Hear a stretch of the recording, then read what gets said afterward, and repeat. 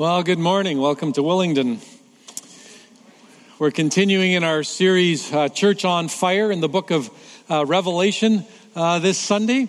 And so you can go, the Revelation is the last book in the Bible, so it's easy to find. Turn to the end and then go to chapter 1. And that's where we will be spending some time this morning and over the next few weeks. This morning's message is entitled, Live in Reality. Live in reality, and so you'll figure out what that means in a little while here. Sometimes it's difficult, I think, for us to get a picture of reality because of the amount of, the sheer volume of information that's actually out there coming at us, but also misinformation that comes at us. Simple example, just in how diverse that information can be. If you watch American news, and if you watch CNN, or if you watch Fox News, you could perhaps be thinking you're watching two different countries completely. Because what's presented is so different. Or it can be just very localized. So last fall, we were having a rainy day out here on the West Coast, and my sister calls me in the middle of the afternoon, I think it was a Saturday, and she's like, she's from Manitoba, and she says, "Are you okay? Are you guys safe?" My wife and I are sitting like in the recliners in our living room looking at each other going, "Yeah, we're good. You know, I haven't hurt my back getting out of the recliner yet, so I'm good." You know. And she goes, "Well, it sounds like it's disaster out there." I go, "What are you talking about?" "Well, it's flooding everywhere." I go, "Really? Where?"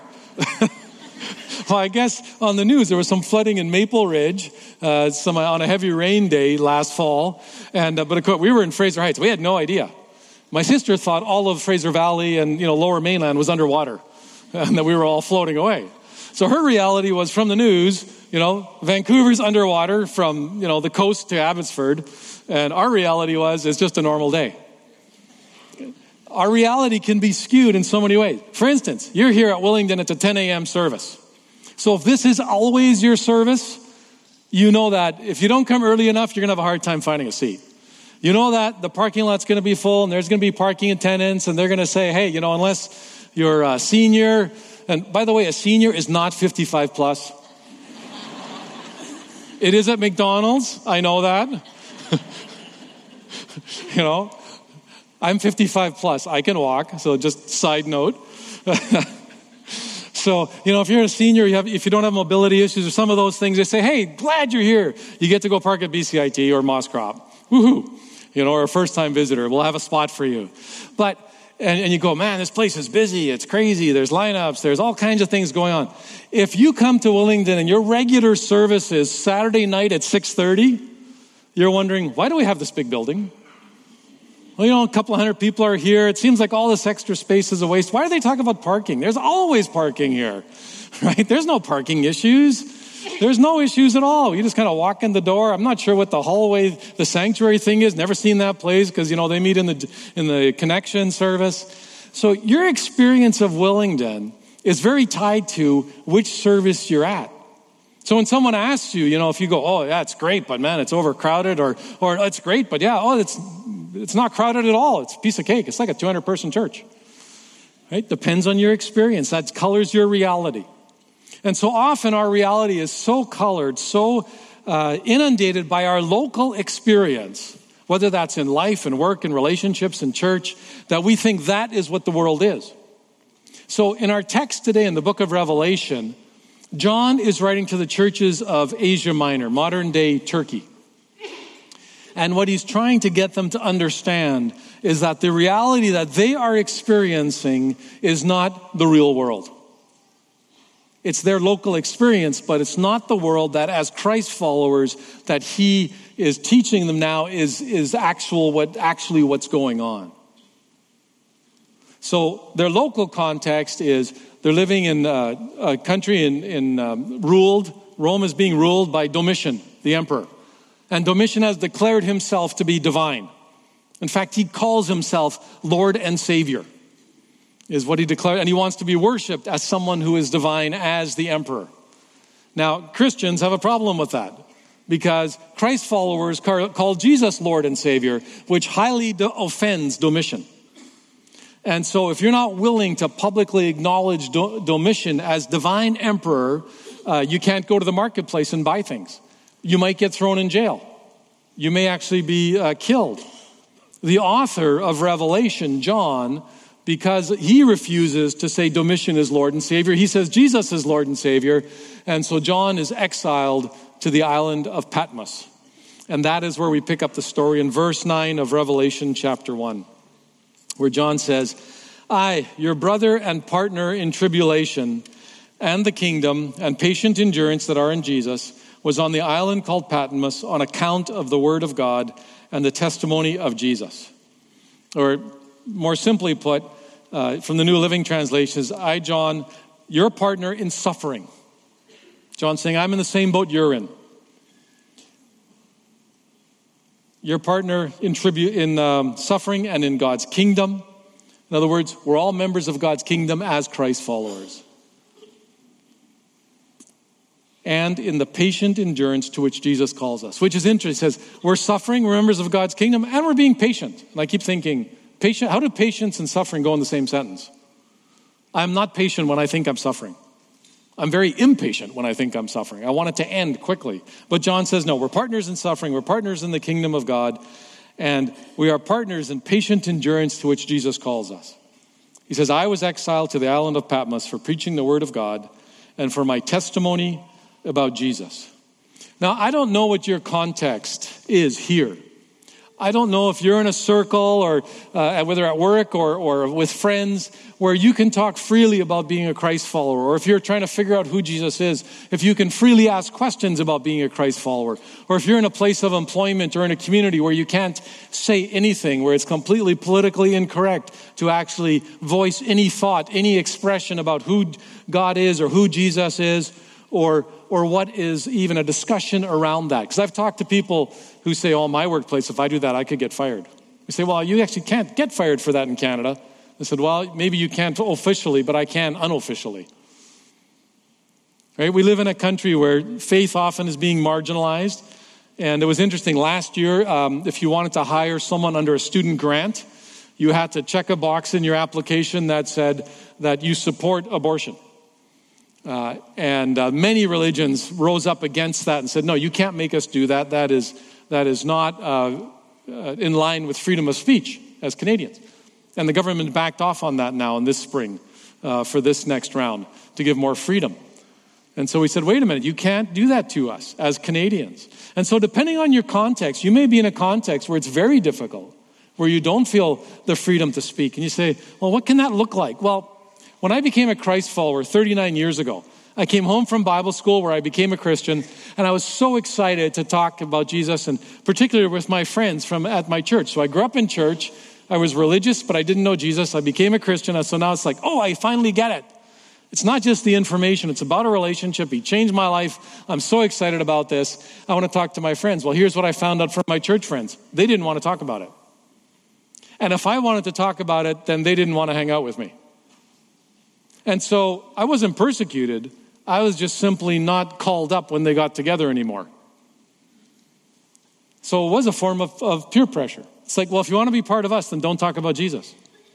So it's subtle but very powerful. Because suddenly the people I'd grown up with since I was this big said, we're actually not interested in hanging out with you if you want to talk about that. So it starts to create conformity. And we start saying, well, I don't want to be alone, so I will conform. I'm afraid of being alone, so I will conform.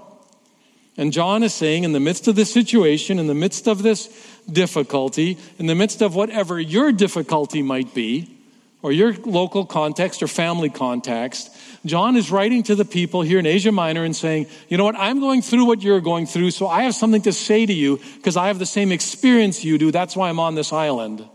But I want to give you a different picture of reality. And that's his word to us today too. He's speaking from a position of experience, and he says, I want to speak into your reality in the 21st century in Burnaby. And in verse 10, we pick up the story. So he says, I was in the Spirit on the Lord's day, and I heard behind me a loud voice like a trumpet saying, write what you see in a book and send it to the 7 churches, to Ephesus, to Smyrna, to Pergamum, to Thyatira, to Sardis, to Philadelphia, and to Laodicea. So there's a word that comes from John, or from the Spirit through John now to these churches in these 7 cities. It says, then I turned to see the voice that was speaking to me. And I turned and I saw 7 golden lampstands. And in the midst of the lampstands, one like the Son of Man, clothed with a long robe and with a golden sash around his chest. The Son of Man is a way to talk about a person, a man, but it's also a reference to Jesus. And John now in worship is getting this orientation, this picture of reality as God wants him to see reality. Friends, this is kind of a side note to this sermon. But one of the things that's so important for us is to recognize that worship prepares us to live in reality. Worship prepares us to live in reality. Why? Because worship gets us oriented to the truth and the reality of who God is. You think about the things that we just sang, the statements about God. And when we are singing, when we are reading God's word, when we are praying, when we are worshiping, it actually reorients us to think through the lens, to see through the lens that God has for us, rather than being preoccupied with our lens. And so we actually get to step back and get a new picture of reality and go, oh yeah, God, I was so preoccupied with my stuff. I see who you are. I recognize your sovereignty. I recognize your goodness and your grace and your love and your truth. And now I look through life actually from God's picture rather than just my own. So John was worshiping. And in worship, on the Sunday, he's worshiping. And we don't know if he's worshiping by himself. We don't know if he's worshiping with other people. We're not told that. But as he's worshiping, he has this vision. I was on the Lord's Day, and I heard behind me a voice like a trumpet saying, write this down to these 7 churches. And he sees a vision of the Son of Man. And I think John would have recognized the Son of Man enough from his time 60 years prior when he walked with Jesus. He knew this was Jesus because he uses the word Son of Man. And I think the Holy Spirit actually twigged in John's heart and mind the book of Daniel. Because the book of Daniel, written 600 years earlier, is the first reference to Son of Man. And John would have memorized the book of Daniel as a young boy. In Daniel chapter 7, verses 13 and 14, Daniel writes, I saw in the night visions, and behold, with the clouds of heaven, there came one like the Son of Man. And he came to the Ancient of Days, which is a name for God. So Jesus, the Son of Man, came to God, the Ancient of Days, and Jesus was presented to God. And to him, to Jesus, was given dominion and glory and a kingdom that all people, nations, and languages should serve him. His dominion is an everlasting dominion which shall not pass away, and his kingdom one that shall not be destroyed. And so Daniel, when he says is writing Son of Man, he's actually writing about Jesus. And John, spurred on by the Holy Spirit, references Son of Man in this beautiful prophetic picture written 600 years earlier and says, this is who Jesus is. This is who God has given all authority and power to.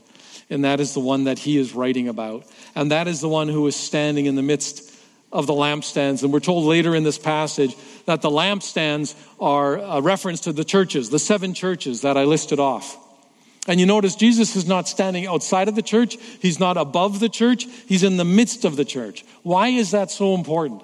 That is so important because Jesus is the one who is the author and the originator and the one who builds the church. The book of Matthew tells us that Jesus had said, I will build my church, and the gates of hell itself cannot stop it. So he didn't say, you guys go build my church. He said, I will build my church.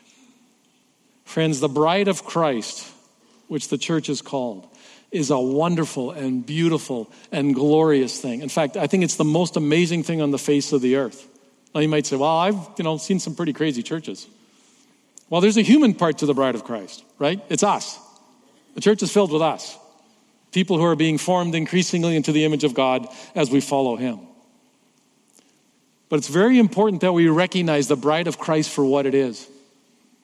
And we need to be very honoring and very respectful of the bride of Christ. I get quite upset when I hear people put down the church because it's the bride of Christ.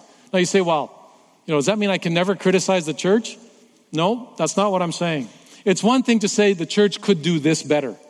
The church, because that's how people are living things out, which is very different than the bride of Christ. The bride of Christ is what God is preparing, right, for Christ. That's what's called the bride. He is our bridegroom. And so the bride is this wonderful, beautiful thing. Now people will say, well, I've been hurt by the church. Probably if we said, how many people have been hurt by the church? A whole bunch of people put up their hands. I could put up my hand. I could say, yep, that's happened to me. But that's different than the bride of Christ. Why do I say that? Because when we are hurt by the church that means that someone or some group of people within the church made a decision or did something that hurt us. Right? It's a very human interchange. It's a relational interchange. It's not Jesus as the bridegroom or the bride of Christ who hurt us. It's fallible, messed up people who made a decision or took an action that hurt us somehow. So I was thinking about that and the implications of that. Because on one hand, we should have very high expectations of the bride of Christ because it represents Jesus. On the other hand, it's filled with messed up people like us. So I thought, as a leader, as a pastor, as an elder, what can I promise you from us as leaders? Like, what can I say guaranteed will happen? So here's a few things that I can guarantee you. I can guarantee you we will make mistakes. I can guarantee you that. I can guarantee you that we or I will probably offend you at some point. I can guarantee you that we will say something poorly or do something inappropriate at some point. Probably disappoint you at some point. Probably mishandle a situation at some point. Probably communicate poorly at some point. Probably look unchristian in something we do or say as leaders at some point. Probably will need to repent for our actions at some point. And probably will need to be forgiven at some point. I can guarantee you all those things. You know what else I can guarantee you? That's all true of you as well. I can guarantee you that. Why? Because we're people. So this beautiful bride, this wonderful thing, is filled with people. Now, people will say to me sometimes, they'll come, hey, pastor, I'm sorry, I found the perfect church, so I'm going to leave Willingdon, and I'm going to the perfect church. It's a few blocks away. I'm going there from now on. It's perfect. I'll say, that's great, but don't go. Well, why shouldn't I go? Because you're going to ruin it. What do you mean I'm going to ruin it? Well, I know you. You're not perfect. So if you're going to a perfect church and you go there, that's it. It's not perfect anymore. You've wrecked it. Right? We're messed up. And then people will say, oh, pastor, I'd love to be part of the first century church. I mean, you look at that. The first century, it's like how amazing that people are getting healed and all that kinds of stuff, miracles and signs and wonders. I go, have you read the Bible? The first century church was messed up. That's why we have most of the New Testament, is because people like Paul are writing to the church saying, stop it. Stop sinning. Stop hurting each other. Stop offending each other. We read the nice, wonderful parts, but then we miss the other part. And because the church, the beautiful bride of Christ, is filled with us, it's messed up. And yet Jesus never said, well, if you don't like the church, try something else. Right? He didn't say, if you don't like the church, there's a plan B. There's no plan B. It's always been the church, the beautiful bride of Christ, filled with people like us that God is forming into his image as we give our lives to him, follow him in obedience. And meantime, we need to be repenting and forgiving each other all the time. Right? That's who he's writing to. The 7 churches in Asia Minor or modern day Turkey. This beautiful bride that he cares about, that he is standing in the middle of as Christ in our midst. Our shepherd, our leader, the one who is the pinnacle of the church, the one we worship, the one we want to point everything to. Not to each other, but to him. And then John goes on to say in verse 12, again, I'll read that again. He says, then I turned to see the voice that was speaking to me, and I saw 7 golden lampstands. In the midst of the lampstands, one like the Son of Man, clothed with a long robe, with a golden sash around his chest. The hairs on his head were white, like white wool, like snow.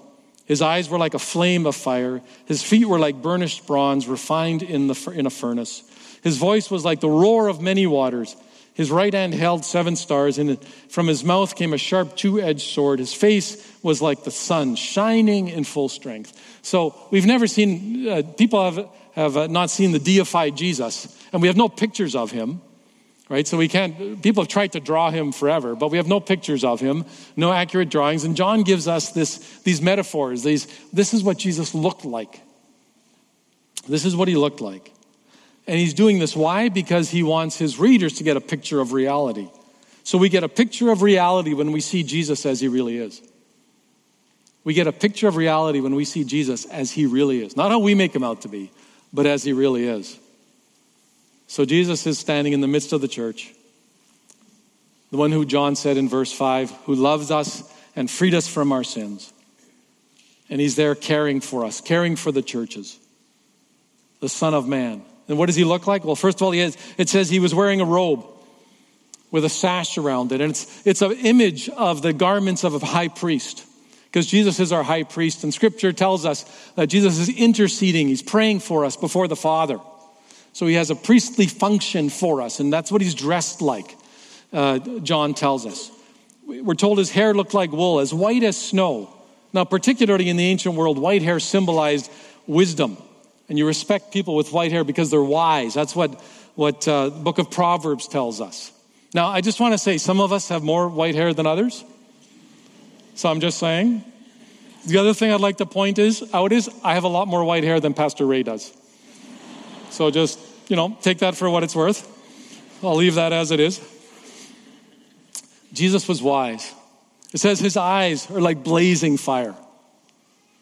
It's the eyes that see everything. Psalm 139 tells us that God sees us even as we're developing in our mother's womb. He sees everything. There's also the eyes of fire, which is a symbol of righteousness. Because he rules rightly. Right? He's the righteous one. We're told his feet are like bronze, glowing in a furnace. A sign of his kingdom and the strength of his kingdom. And Psalm 110 verse 1, it says, the Lord says to my Lord, to sit at my right hand until I make your enemies a footstool for your feet.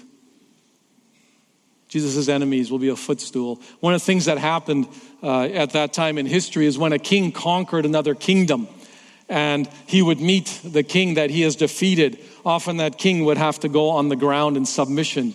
And one of the things that often the victor did is put his foot actually on their throat as a symbol of the victory, right? That was one of the things that they did. And Jesus rules, and his feet are like bronze from a glowing furnace to the strength of his kingdom. In verse 10, his voice is compared to a trumpet. Now it's compared to a rushing river. Obviously, a trumpet blast is a voice that you stop and you turn and you look. And a rushing river, same thing. As the river rushes and you walk closer to that river, it's louder and louder, and you see the strength in a rushing river, how it shapes the earth around it. And you listen to that sound, the strength of that voice, and that's who Jesus is. Perhaps the strangest part of this picture is that there's a sword, a double-edged sword coming out of his mouth. And later in Revelation chapter 19, John says, out of his mouth comes a sharp sword with which to strike down nations. It is the sword of protection for Christ's followers. It is a sword of judgment for those who rebel against God. And the final description is of his face which is shining like the sun. In Matthew chapter 17, it's the picture of the transfiguration on the mountain there, and it talks about Jesus shining like the sun, the full deity of Christ. And John paints this picture, and John is writing this because I think he wants the churches to understand who is the one who is speaking to them. Who is the one who wants to give them a new picture of reality in the midst of their persecuted state. In the midst of living in a land where the ruler says, I am Lord and Savior, and John is saying, no, you are not. No, you are not. Jesus is Lord and Savior. How do you respond to a picture of the Lord and Savior when you meet him? How did you respond perhaps the first time that you understood who Jesus was? I know when I finally understood, when I was 18 years old, became a Christ follower, I was overwhelmed by the goodness and grace of God. I was completely humbled, completely just overcome with the fact that God would actually look at me and go, I sent my son to die for you. I don't care what your past is. I remove your shame. I deal with your fears. I paid for your sin. God, that you would think of me. I don't know what your response was. John's response, verse 17, first half says, when I saw him, I fell at his feet as though dead. John sees this unbelievable, glorious vision. And the point is not John thinking, I am so bad I must fall at his feet. I think the point is, Jesus, you are so glorious I must fall at your feet. It's not how bad we are, it's how wonderful he is. Right? If it's how bad we are, we're actually still preoccupied with ourselves. In this case, John is saying, you are so amazing. And he falls at his feet. And it's interesting to me how people react when they get this vision of Jesus. Some people do exactly that. They go, oh God, you are so good. This is amazing. This is absolutely amazing. Other people are actually indignant. God, what do you mean I have to repent of something? I'm pretty good, you know. Other people are arrogant. Other people really push back on the thought of needing to submit to the one true God. Other people are offended that a religion that is preached today, a faith that is preached today, is one that in the past history has been used to hurt people and make things difficult for them. And they say, well, I'm not going to listen to that because of what happened in history. Friends, humanity has always tried to use any means possible for their own purposes, including Christianity. And because someone misrepresented Jesus does not make the gospel untrue. Because that's not the word from here. That's not the word from here. And that is why we need to respond to Jesus based on who he is, not who we think we are. Right? He is the reference point, not us. He is the reference point, not us. Just because current culture tells us we can't find our identity in God and how he made us doesn't mean that it's true. It's actually just simply a rejection of God and his design for us. And when we reject him, we actually reject what's best for our relationships, even though we think we know better. As long as our worldview is focused on us and meeting our needs and our wants and our desires, our relationships will always fall short. Our experiences will always fall short, and we will always struggle.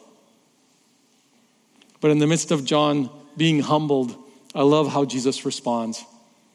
Verse 17, the second half, he says, but he, being Jesus, laid his right hand on me, saying, fear not, I am the first and the last and the living one. I died, and behold, I am alive forevermore. I have the keys of death and Hades. See, Jesus is responding because he knows John's deepest fear, deepest longings. And Jesus' reality meets our deepest longings. Jesus' reality meets our deepest longings. And so when he speaks to John, he's actually, if you translate it literally, he is saying, stop being afraid. It's not just fear not. He's actually saying, I know you're afraid. Stop being afraid. Why should he stop being afraid? He says, I am the first and the last. I am the living one. In other words, I was here from the beginning of time. I am here at the end of time. I am not dead. I am alive. I am the one who actually looked death in the face and conquered death. And the evil one, Satan, tried, the most powerful being outside of God, hurled everything at me, and I submitted myself to that. And I was put in his prison in death, and I came out victorious through resurrection. And not only did I come out victorious, I brought the keys of the prison with me. He says, that's why you do not have to fear. That is why you do not have to fear, John, because I am the first and the last. And so Christ followers in Asia Minor, in the 7 cities, under the rulership of the one who wants to be called divine, you do not have to fear. In fact, you can stop fearing because I hold the keys to death itself. You do not have to fear because I hold the keys to death itself. Jesus is telling them through John. In these difficult situations. In your situation, he's saying, stop fearing because I hold the keys to death itself. See your life with my reality rather than your own reality, God is saying to us. Now, it's interesting. If you're in a difficult situation and you talk to a friend and, you're afraid or you're worried or you're anxious, and your friend often might say to you, everything will be okay. And I keep thinking, how do you know? Like, by what authority are you going to tell me everything's going to be okay? You actually have no authority to do that. Now, they may reference scripture and to try and make me feel better. But when Jesus says it, when he says, stop being afraid, he has the authority to say it. Right? He is the one we point to. He says, stop being afraid. He's saying to the people under persecution, stop being afraid. He's saying to Peter, or to John rather, stop being afraid. Because he is the first and the last. He has the authority to say it because he has conquered death. Because he is the one who rules time. Because he is from the beginning and the end. He is the one who will bring history to a close. And that sword picture will bring justice to all. And there will be no more crying and no more pain and no more fear. And God's full reality will be our experience. And not only will it be something we are taught, something that we pray about, something that we sing about, it'll be our firsthand experience because it'll be physically our reality. And he says, I want you to live today as if that is your physical reality. Because he knows fear is a powerful force. Fear can stop us from doing things. We can feel like fear can make us do things. And really all fear is rooted in the fear of death. All fear is rooted in what the end is like. Where will this go? So our fear of rejection, our fear of criticism, our fear of financial loss, our fear of pain, all is worried about the trajectory of our lives. And where is this going? Which is all really a fear of death. And in the midst of that, he says, I have conquered death. So when we're afraid to live out our faith, it's actually that end time fear. What will happen to us? How will this play out? When we're afraid to love a neighbor because we don't want to be rejected, and so we step back, it's because we're actually afraid how things will turn out. Right? Our fear can not only stop us from trusting in God, our fear will also stop us from doing good things. Our fear will stop us from loving people. But God knows your fear. God knows your fear, and he's telling you today, I have conquered death. I hold the keys to the kingdom in my hand. So stop being afraid, friends. Just like the churches of Asia Minor, stop being afraid. And trust in the one who has conquered death. Trust in the one who is the King of Kings and the Lord of Lords. And so he says in verse 19, write therefore, John, write therefore the things you have seen, those that are and those that are to take place after this. As for the mystery of the 7 stars that you saw in my right hand and the 7 golden lampstands, the 7 stars are the angels or the messengers to the churches. The 7 lampstands are the 7 churches. He says, I want you to stand against your economic fear. Stand against loss. I want you to stand against those things and live in the reality of the kingdom of God than fear of the unseen, fear of your human reality. He says, stop being afraid.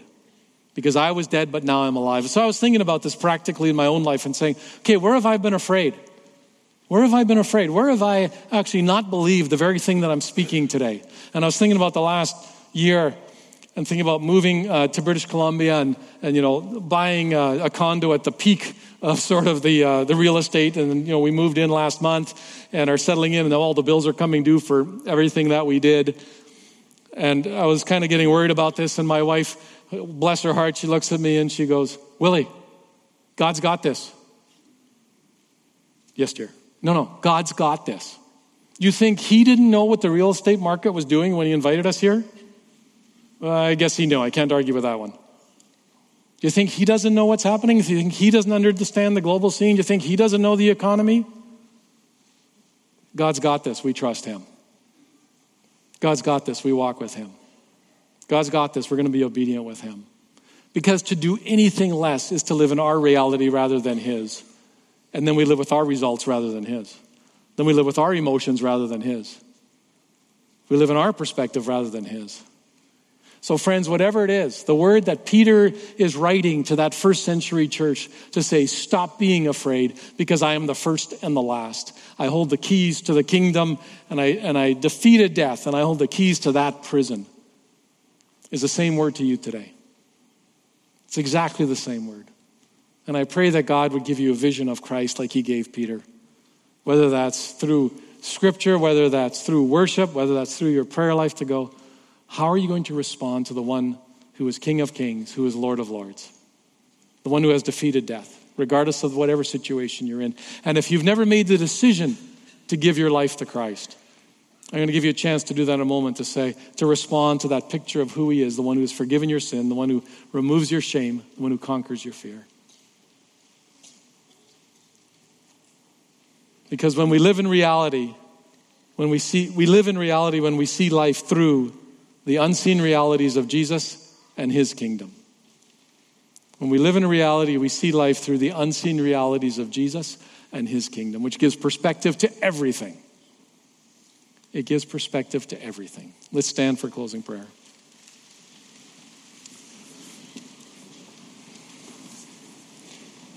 So I just want to pray, if anyone has never made the decision to follow Christ, I will pray a simple prayer. You can pray with me, and then I will pray for those who are Christ followers here this morning. Jesus, thank you. Thank you for sacrificing your life on the cross to forgive my sin, to remove my shame, to deal with my fear. You conquered the powers of sin and death and evil that day. And I thank you for that. Jesus, come and forgive my sin. Fill my life with your Spirit. Be my leader from this day forward. I give my life to you. Help me to walk in greater understanding and in faith and in community to understand how to live out the new identity I have in you. And Father, for all of us here today, for whatever we're struggling with, whether it's worry or concern or control or fear, I pray in this moment we would give those things to you. Because I know in return you give us peace and you give us joy and you give us comfort as we live in your truth, your reality, rather than what we see in the world around us. And Father, just like in the first century, for people who are under a cruel leader, who are being marginalized, and you said, stop being afraid. You say to us who live in much greater freedom, much greater opportunity, stop being afraid, because fear is still something that so often grips our hearts. So Father, I pray that we would give those things to you. Each one of them. Specifically, even in this moment. And we would say, God, in return, give us your peace. Grow my trust and my obedience to you. And guide me every day in how I live out what it means to be a Christ follower. Thank you, Father, that you do that. Go with us as we walk into this week. In Jesus' name I pray. Amen.